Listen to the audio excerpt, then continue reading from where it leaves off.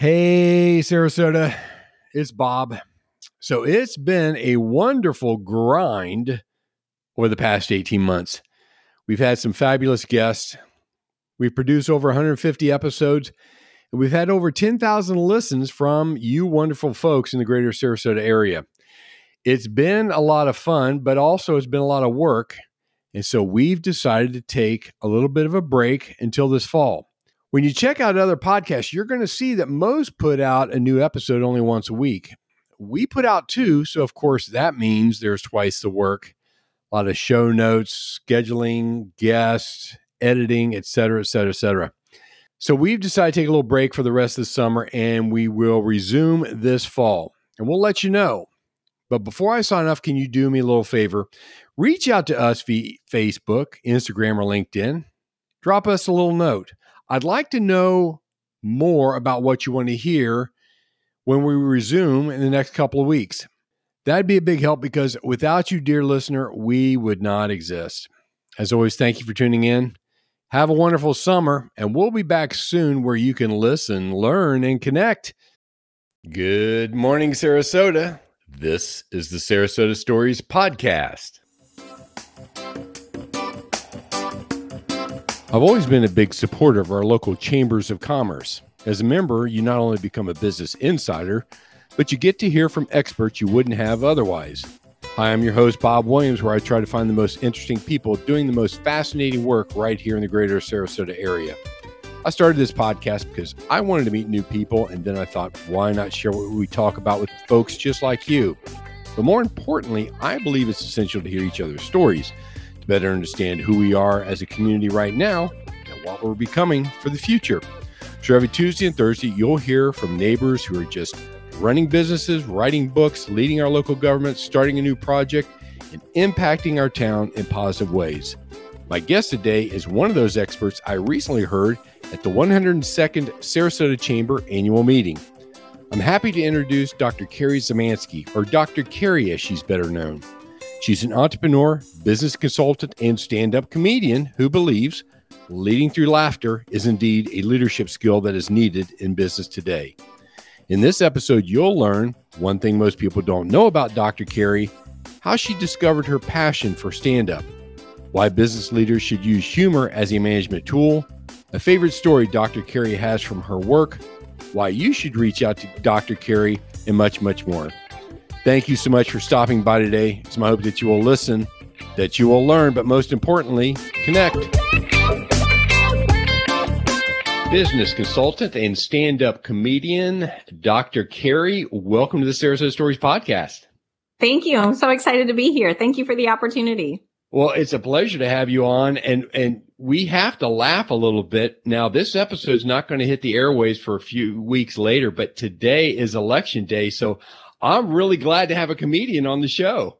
I think for the next 24 to 48 hours, we're going to have to turn to some sort of comedy because gosh knows what's coming. I think you're right. That's absolutely true. Because if anything today, Washington has become a place of a lot of laughter and a lot of humor. But anyways, I'm glad to have you on the show. We're going to get into not only your background professionally, but we're going to talk a lot about how you use humor in your consultancy and how you found stand-up comedy and its relation to the business world. But before we do that, I'm going to ask you my favorite question, which is, what is one thing that most people don't know about Dr. Kerry? One thing most people don't know is during my 20s, I was a professional tennis pro. I was a USPTA tennis coach. I coached actually here. I was the director of the Brandon Swim and Tennis Club in Tampa, Florida. Coached at the University of Oregon, University of Virginia, coached in Chicago. And then as I got older, the hips and the knees said, you're done. So, but for a long time, tennis was really my passion. Absolutely. So I tell you what, that's rare air. When you look at the rankings in the field of tennis and whatnot, I mean, that is quite an accomplishment for you to be that type of an athlete. Did you grow up with tennis then? I did. I played tennis since I was 8 years old. And I have to tell you, the pinnacle of my career, I was also a professor of fashion merchandising at the Art Institute of Fort Lauderdale, where both Serena and Venus went. And Venus Williams was one of my students in one of my business planning classes. So for me, that was just amazing. Oh, wow. They're incredible athletes. They really are. Mm-hmm. Well, give us some broad strokes background of your career, and then really how you developed a passion for stand-up and humor as a management tool. Sure. So I grew up in upstate New York and went to Syracuse University undergrad and studied international relations and French. I'm fluent in French, did a semester abroad, and wanted to work for the United Nations. And I love when you're 21, 22 years old, you have these big ideas that don't even always come true. So I decided to hit the tennis court for a while. Followed my passion with that. And that enabled me to get a full scholarship to do my MBA at the University of Oregon, which was a great experience. Loved my MBA program. And my first job out of my graduate program was I was doing marketing and finance for Harry and David. That was an amazing, amazing opportunity. We got to taste chocolate covered blueberries and truffles. And just, I was on a team that built the business plan for all the retail stores, managed the marketing and finance for the company. Then got an opportunity to move to Chicago to do marketing for Bally Total Fitness, Duty Free Americas, and work for an ad agency. For those of you who are listening that are from the north or anywhere that's cold and snow, that was enough for me. So I packed up my bags after a couple of years and moved to Fort Lauderdale, Florida, where I opened a design your own purse boutique. So I've noticed in my career, like I have decades of passion. So I went through tennis. Then I got into business and then I got into fashion. So I opened a boutique called SassyBB, which you could pick out your style of purse, your fabric, your handles, and I would do all the sewing. And I ended up getting a job as a full-time fashion marketing and merchandising professor at the Art Institute of Fort Lauderdale. So those two experiences were wonderful. And while I was teaching, I wrote a book called Seduce Your Customers, an entrepreneur's guide to help build loyalty. And I went on a national speaking tour. And I thought as a professor, I was pretty good at public speaking, but wanted to get more confident on a larger stage. So I signed up for a stand-up comedy class at the Improv in Fort Lauderdale. And what ended up happening, I did end up speaking. It did help my confidence tremendously, but I fell in love with stand-up comedy. And that's kind of how I've moved into stand-up. And it's amazing how it's helped me in my career. I've gone on to teach for some other online universities, work for some nonprofits, and do some business coaching for a long time and consulting. And now I do a lot of speaking on leadership through laughter. That's incredible. I have often thought of doing improv myself. Being able to think quickly on your feet and in a situation, we've all seen it on TV. I think it's What's My Line. I think it's the great program on TV. But I don't have the guts to do it. And I actually should have mentioned up front as to how you and I met, which was at the 102nd annual meeting of the Sarasota Chamber of Commerce's meeting there at the Hyatt Regency. And that's where you and I first met.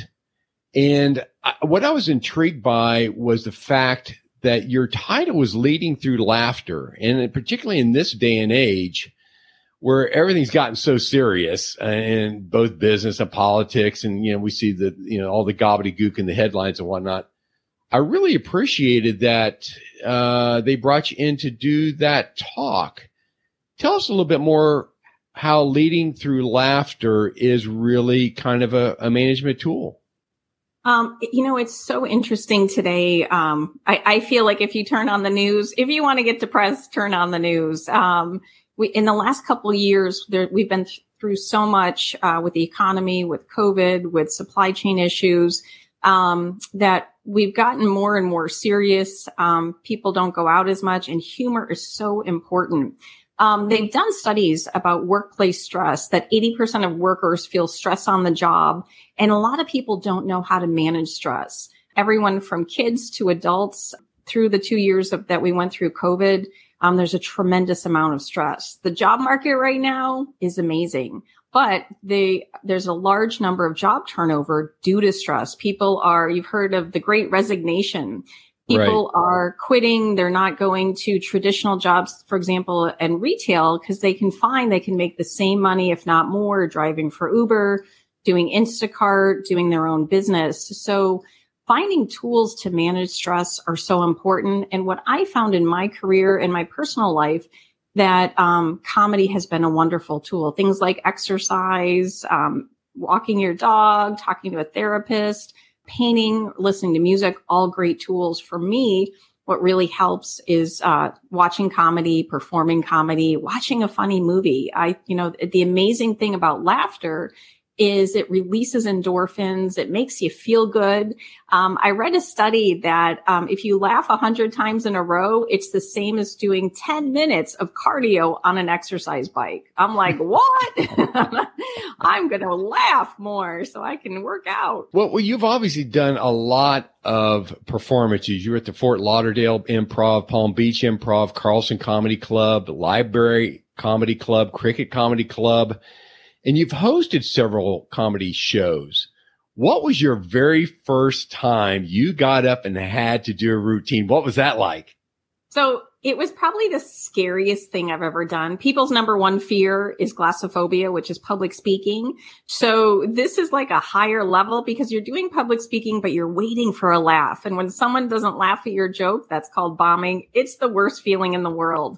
And I took after the 6-week class I took at the Improv, they have a graduation show. So you get to perform at one of the best comedy clubs in the country, and your friends are in the audience cheering you on. I was the very first person in my class to go because I want to go first. I want to get the nerves out of the way. And I got hooked. It was, I remember the laughter. So for me, each time I perform, I love, to test out new material maybe I'm going to get a laugh. I performed last week and I'm going to say it was not one of my better performances at a mic, but I wanted to get up, try a few new jokes.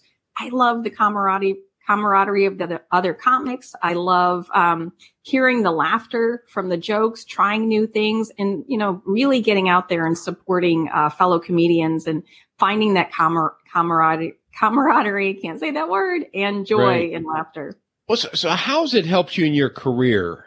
I mean, obviously there's going to be the self-confidence because, for example, they tell salesmen, saleswomen, it says salespeople, one of the things you want to do is get a lot of no's in your career, because once you get over that fear of getting no's, to me, it seems a lot like bombing as a comedian. And so you don't become paralyzed by that, but it allows you then to move forward.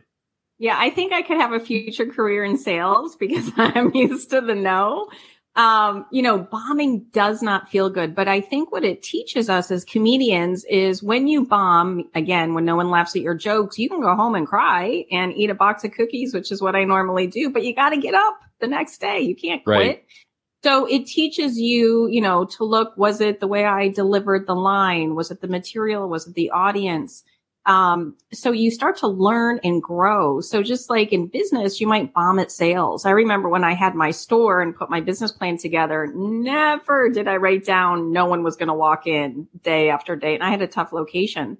So that made me switch from selling purses and doing purse parties to then starting a sewing school, which actually became the larger part of the business. So I think one of the greatest gifts and tools that comedy gives is resiliency. So when you bomb, to get back up. And also from a business perspective, bad things happen. We have yet another hurricane or tropical storm that's on the way. Yes, so we do. Where can you find the humor, find the levity? A lot of it's maybe too soon, but what comedy has taught me is to look for the bright side or, to help support and to uplift people. From a public speaking standpoint, it's been amazing. What it's taught me, and I like to talk. I speak multiple languages. I love to meet people. I just like to talk. It doesn't comedy, non-comedy. But for me, it's taught me to be on stage, to look at different parts of the room, to look in the eye, to connect with the audience, to listen to the timing, and to really have a conversation. So much of networking and getting out there, people don't do any active listening. As comedians, we have to listen for the laugh, listen for the bomb, listen for the applause. Just like in business, when you're having a conversation, let's say you're selling something, you're listening for the need, you're listening and really building a relationship. So comedians build that relationship with the audience. So comedy's also taught me to be motivated. There's no one telling me today I have to write. For example, at a writers meeting on Sunday, I'm meeting with a comedian today to talk about writing and working on a couple jokes. This weekend, I'm working on my set for a show I've got coming up in a couple weeks.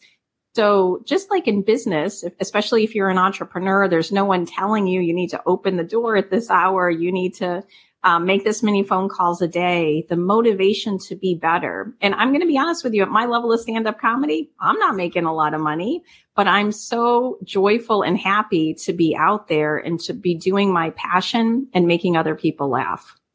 It's interesting because my family is very much a self-effacing type family. We try not to take ourselves too seriously. And so we do joke about ourselves. I mean, I grew up as a kid with a father very much like that. And I've often told the story where I hit a home run on Father's Day with my dad in the stands. But when I ran around the bases, I missed third base. They threw the ball. You had got to hit all the bases, right? So I missed it when the pitcher got the ball, he threw it to third base and the umpire called me out. And my father laughed the whole way home. He said, "Son, you're a chip off the old block, you know, it's a great home run, but you missed third base." But you know, as a management tool, then, you know, you have competition. You have all the stresses that comes with being in business.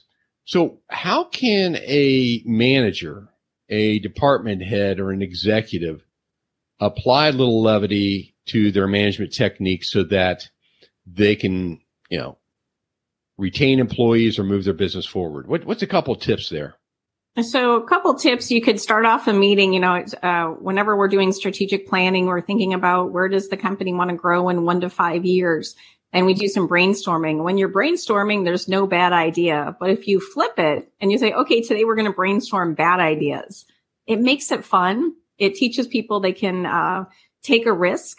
You could add more fun to the workplace. Maybe that's a trivia day, a joke of the day, or adding different types of dance parties, or a kickball game, or an awards banquet. The important thing to know that in the workplace, it's really about fun over funny, and, you know, getting everyone involved. Not everyone's a stand-up comedian, maybe doesn't have a great sense of humor, but what everyone can do is laugh. So I think it's providing those opportunities and looking for the lighter side of things, and not, you know, if there's a mistake or something doesn't work, to find the levity. You know, your dad's a great example of, you know, you could have felt really bad about what happened. But to be able to laugh it off is amazing. I have a great story about Southwest Airlines. Southwest Airlines was using a slogan, just plain smart, that was actually already created and being used by Stevens Airways. And they wanted to have a copyright lawsuit, but the two CEOs from Stevens Airways and Southwest Airlines got together. They rented out an arena in Dallas, Texas, and they had an arm wrestling match. And the two CEOs said, okay, whoever wins, they get to use the slogan. So the gentleman from Stevens Airlines actually won. And they had 5,000 people that attended. They wore boxing robes. They really made it a fun event. And what this did was it improved employee morale. And in the end, Stevens Airlines, the CEO that won, said, for being a good sport, you can use it too. And Southwest Airlines, I think, is such a great example of a company that embraces humor. They did a study. They found that the more that their flight attendants, their pilots use humor, that people actually fly more. So someone that might take one flight a year on Southwest are now taking 1.5 to 2 flights per year on Southwest Airlines.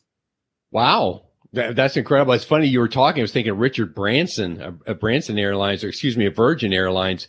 I think he went, what was it, jet skiing in a wedding dress, I think it was, or in a hot air balloon. So yeah, he's a big one for doing stunts and bringing a little levity to. But let me use a little bit of a counter perspective. Do you not think that it sends maybe mixed signals sometimes to the rank and file? I mean, how do you make sure that, you know, the work still gets done and people take their jobs seriously so that, you know, obviously that, you know, the task at hand is accomplished?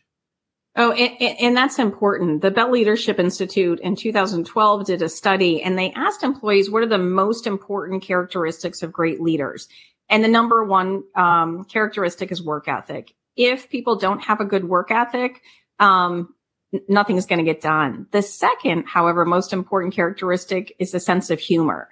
So by adding a sense of humor after you're a great worker, they actually found that trust is increased, teamwork is increased, camaraderie is increased in creativity. Harvard Business Review published a study that employees that are happy have an average of 31% higher productivity, 37% higher sales, and 3 times more creative.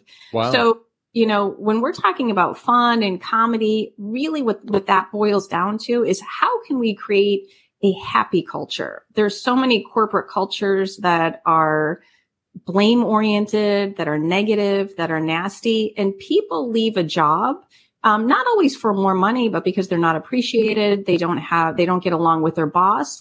People want to work for happy cultures. Sure they do. No one wants to have a thumb on top of them to be worried about, the hammer coming down. It's interesting. One of the things that you mentioned earlier was the issue of resilience. I'm a big fan of mixed martial arts. I mean, I've never practiced it. I mean, I'm not a mixed martial artist, but as a fan of the sport, I think it's incredible because it's like the ultimate one-on-one. I'm going to beat you. You're going to beat me. And there's all this hype, at the highest level. There's so much hype. There's millions of dollars on the line. There's millions of fans, watching you on pay-per-view. And you have to go into that ring and perform. And there's a guy, and he's from my hometown of Cincinnati. His name is Rich Franklin. He's since retired, but he was on top of the world. And at one point, when he was champion, he's just mowing everybody down. There's a new guy that came on, and his name is Anderson Silva out of Brazil. 2 straight matches. Anderson comes in and just plows him. I mean, just really annihilates him. And I've often thought, how as a pugilist, as a fighter, as a mixed martial artist, how in the heck do you bounce back from just being beat down in front of the entire world? How do you do that? And I mean, and it comes back to the whole thing of resilience. And then, it's funny. I've often remembered this story, and actually it's a 100-year-old story. It's Jack Dempsey. He was a heavyweight boxer, back in the 1920s, and he got knocked out in his heavyweight championship. And his wife asked him what happened. He said, "Honey, I forgot to duck."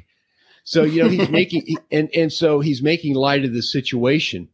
But as far as using an attitude of humor and laughter and levity, I mean, what are some other ways that you've kind of seen, using that as a means of being resilient and bouncing back? Well, I think, we can't always be happy and joyful. And when bad things happen, I think it's okay to feel sad. It's okay to feel bad, but I think there needs to be a time limit on it. And once you go through those feelings, and, for me, comedy is a tool to help shift my perspective. Tony Robbins talks about changing your state. So if you're in, if let's say sales are down, or a new product came out and it totally bombed, you can feel bad about it, but you get back on the horse and analyze why. What could we do differently? So it's really that resiliency muscle that's so important. So it's about getting back up. Nelson Mandela said, "Don't judge my success by how many times I've succeeded. Judge my success by how many times I've fallen down and gotten back up." Absolutely. Well, so now, do you have a particular schedule that you keep of how often you want to perform? And not from your business consulting, but your stand-up. I mean, to keep yourself fresh and to sharpen your skills? Yeah. I generally will perform about once a week, whether that's at a mic or a show.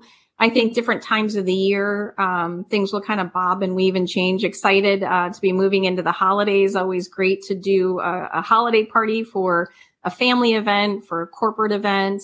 It's just, something really nice to do. For me, I try to get out at least once a week. Dr. Kerry, one of the concepts you talk about is the idea of applause in the workplace. What do you mean by that? So for me as a stand-up comedian, I love getting up, performing, and having someone tell me, hey, you did a great job, or laughing at my jokes, or, getting the applause or the standing ovation. Employees at work really need to be supported. We need to be uplifted. If anyone's worked for a bad boss that maybe loves to put people down, cut people down, the important thing about the applause in the workplace is telling our employees, hey, you did a great job. People want to feel appreciated. You can do that by writing a note, like a handwritten note that says thank you, saying great job, not taking the credit for someone else's work, but really lifting that person up, promoting them, and applauding the people that we work with, that we work for. It makes such a difference to add that support, and you'll start to see the change in the culture as well. I couldn't agree more. Everybody needs an attaboy now and then, that's for sure. Well, so where do you want to take your consulting and your stand-up? So one of my dreams is to do a TED Talk on leading through laughter. And, I really want to travel around the country, doing speaking engagements, talking about leadership through laughter, doing some executive coaching to really help people and help companies see the lighter side of humor and to improve leadership skills. Again, leaders who embrace levity find that their teams are more creative, that they have better sales, better profits, and really have just a happier work culture. Any more books coming up in the near future?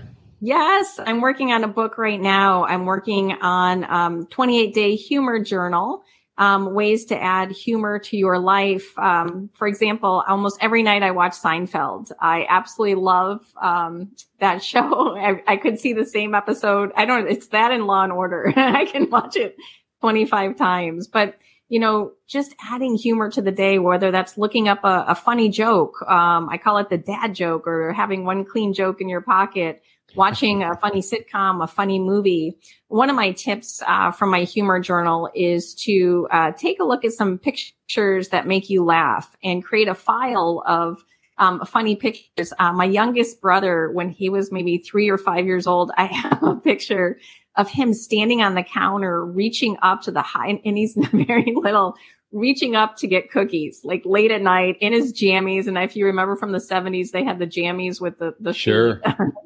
So I had a pair of those. And they were slippery on the bottom. Yeah. So I see that picture, and if I'm having a bad day, I'll pull out my file, and I'm old enough that I have like the printed pictures. You can create a vision board or, create a files on your computer. But I love to look at pictures that make me giggle, or friends of mine in college when we did something funny or went to a funny party or an event or something. Oh, that's great. That's great. Well, who should reach out to you, and how can they reach out to you? So if anyone would like to reach out, you can find me at drkerrycomedian.com, DRKERRY comedian. I'm also Dr. Kerry Comedian on Instagram and Facebook.